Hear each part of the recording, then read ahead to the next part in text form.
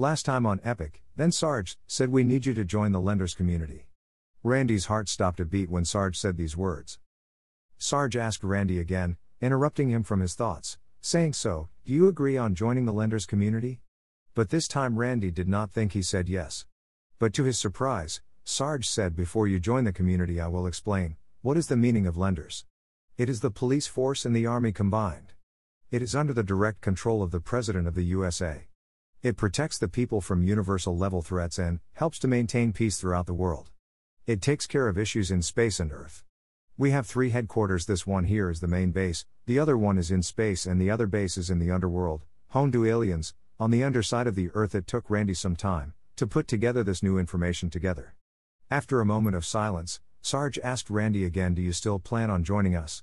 Randy replied yes. Then Sarge explained Randy that he has to take part in training exercises and some special training that awakens the true form of his inner potential, and that he has to go to a special academy for this training. Randy thought about his school, family and friends. There was no way he was going to leave all of that. All of a sudden, as if Sarge read his mind, he asked Randy, "Are you thinking about school, kid?" "No worries, I got everything under control. You can still go to school and keep up with your lessons." Randy just stared at Sarge, open-mouthed, for a moment and then closed it.